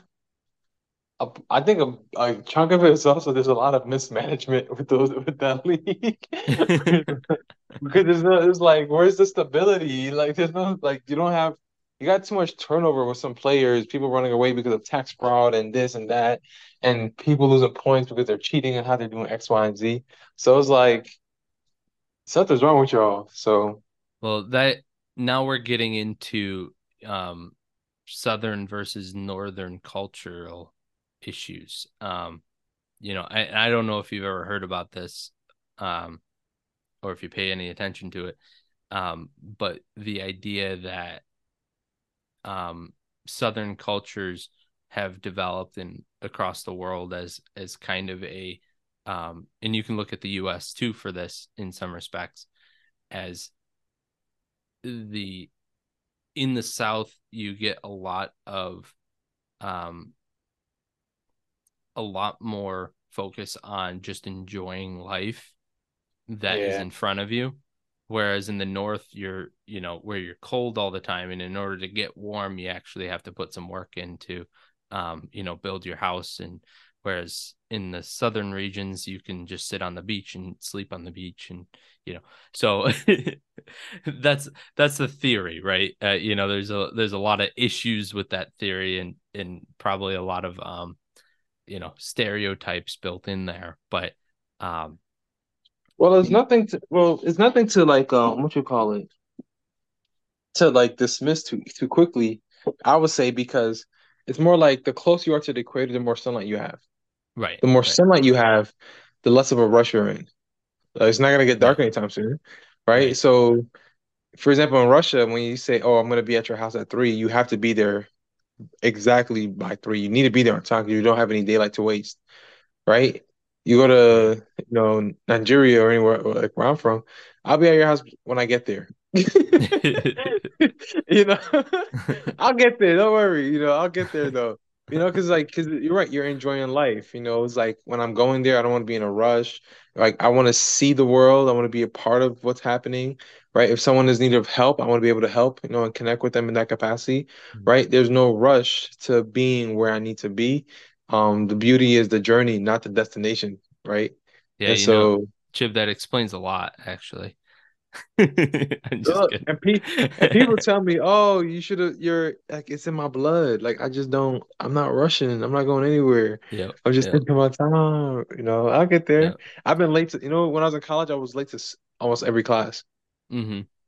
Almost every class, I was late, That's and wild. people were like, "Aren't you trying to get there?" I was like,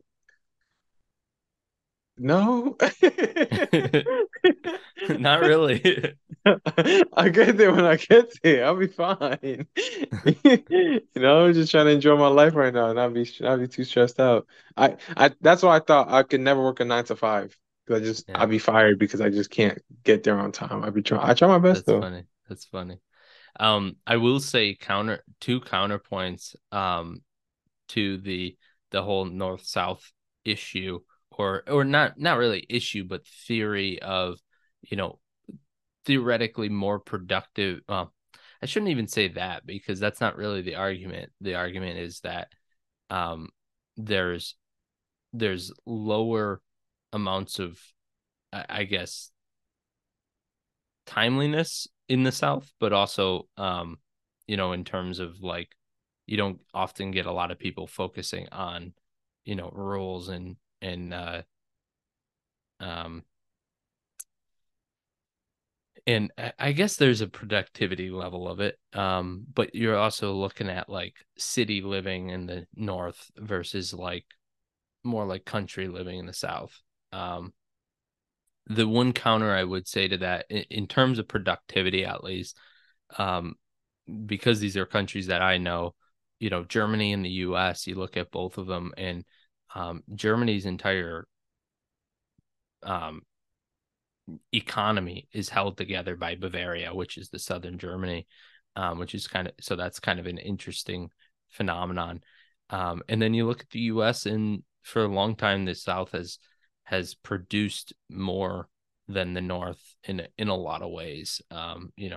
Places like New York City are definitely productive in their own right, but they have it's a different type of productivity, right? It supports so many people. However, it's also a huge draw of resources as well to support that many people. So there's a little bit more give and take, whereas in the South, there's some there's the farms and a lot more productivity out of some of what they've got down there. So I don't know. Try to say things a little carefully, but I don't necessarily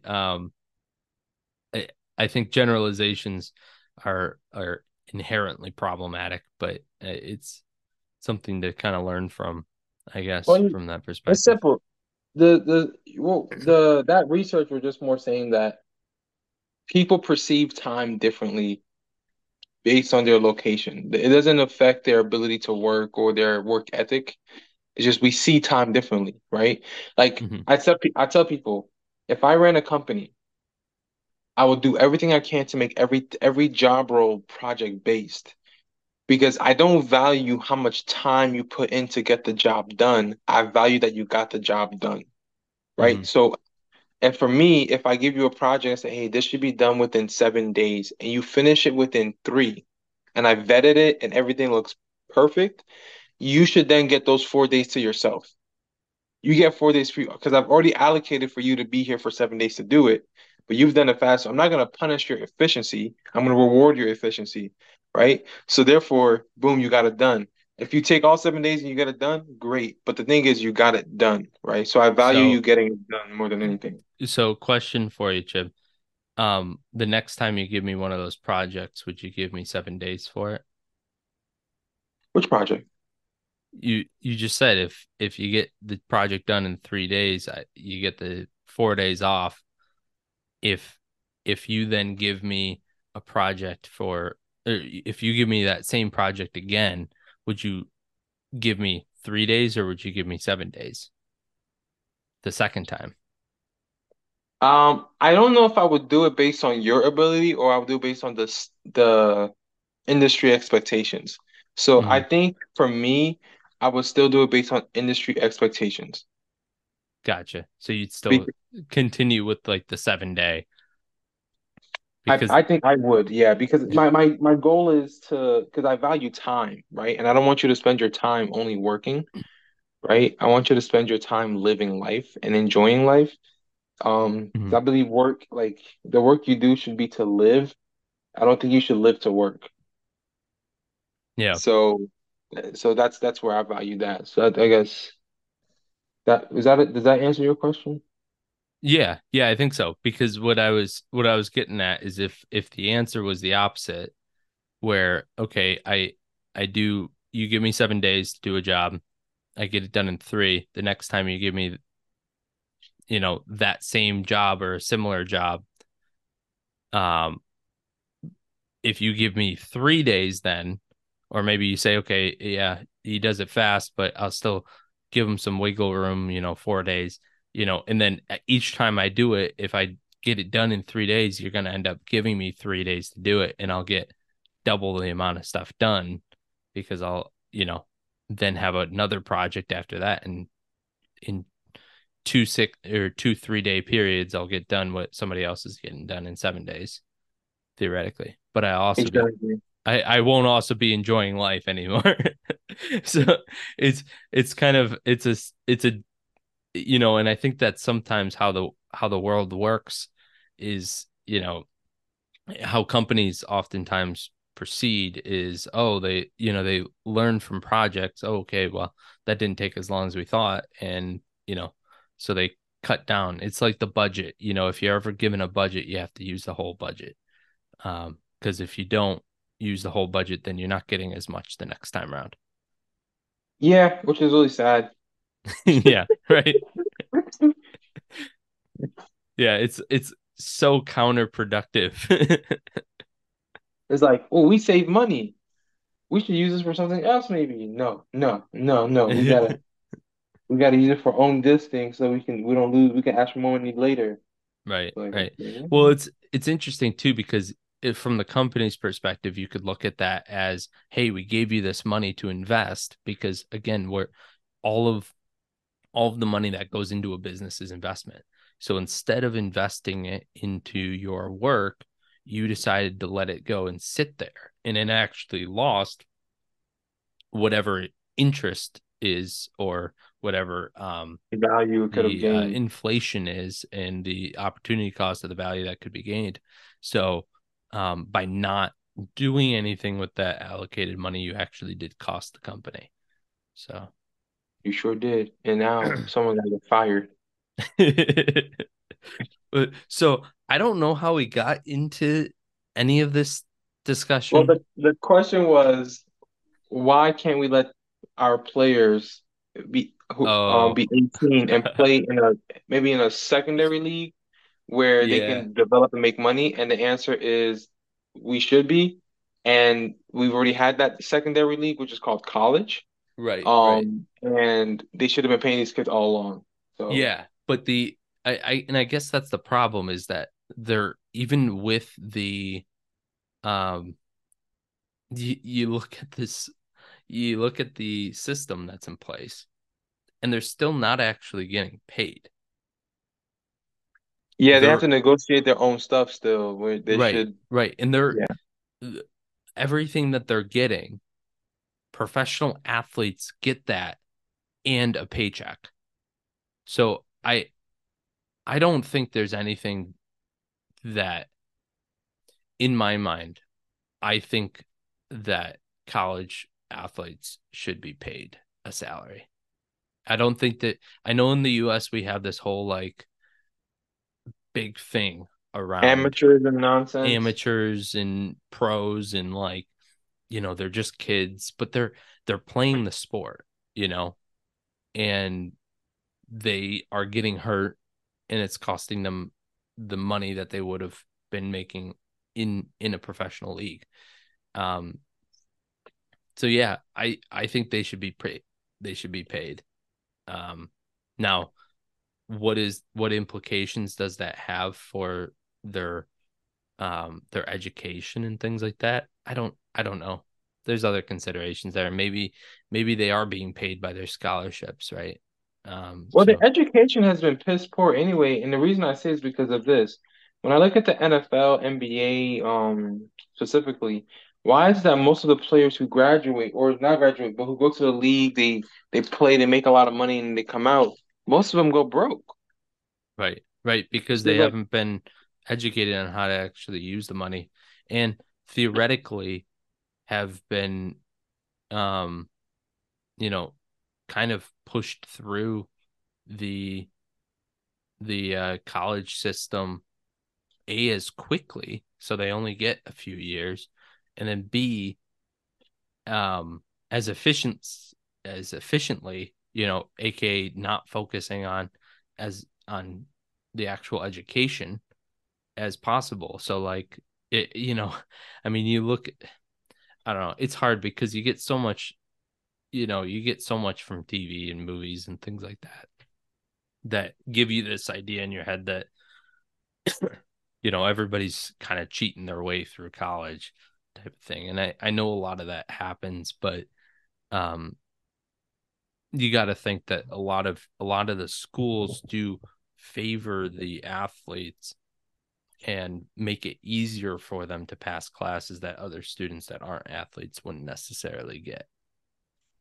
I mean, it makes sense. I mean, I'd make sure every teacher that teaches any of my college kids aren't tenured.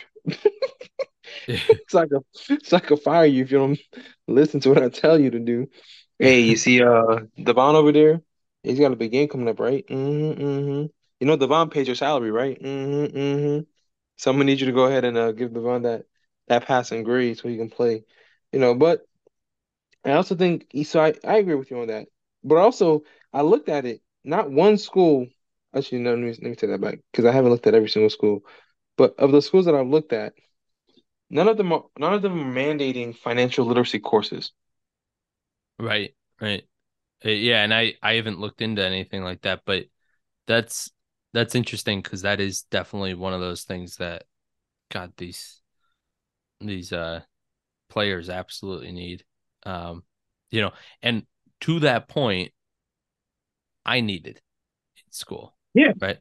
Right. I went to a pretty good high school. Um, one of the better ones in the region, and I got to choose senior year. I had to choose between AP Micro Macro, which again, everything here is like I'm highly privileged in this discussion. Okay, of course, but you As know, long as you know it. I had a good education, right? But I found it so silly because I was having to choose between AP Micro Macro that would be really good for helping me in college, getting me like additional classes in college, and actual personal finance. And that was the first time that personal finance was ever offered. And that that to me is ridiculous, right? That like that and it was I went to a private school. So, some of that was maybe the public schools actually mandate some of that earlier on, but I doubt it. And I don't know. I feel like personal finance and, financial literacy is important, and should be offered sophomore year of high school, junior year of high school. Those should be pretty core courses in high school before we even get to college. Freshman year, even. I mean, yeah. for those of you who are wondering, I also went to private school. Jeez, Chip, really make me feel bad. Look, I had my taste of all the different types of schools, private, public, my magnet school. I had my taste of all of them. So I've been also very privileged and blessed myself. Yeah. So my private school is better than your private school, by the way. Them's fighting words. I don't know that that's true. And it is now 6:00 my time. So we're 2 hours different. So we are 2 hours and 15 minutes into this podcast. I guess we can cut out this last part. We gotta go. That's true. All right. Let's go ahead and end this thing. So, all right. Thank you everybody for joining us. Next week we're talking week 7 and week 8. Don't forget to subscribe, rate, and review the podcast wherever you listen. That's our weekly podcast, y'all. Don't forget, choose happiness and spread love. Give them hell.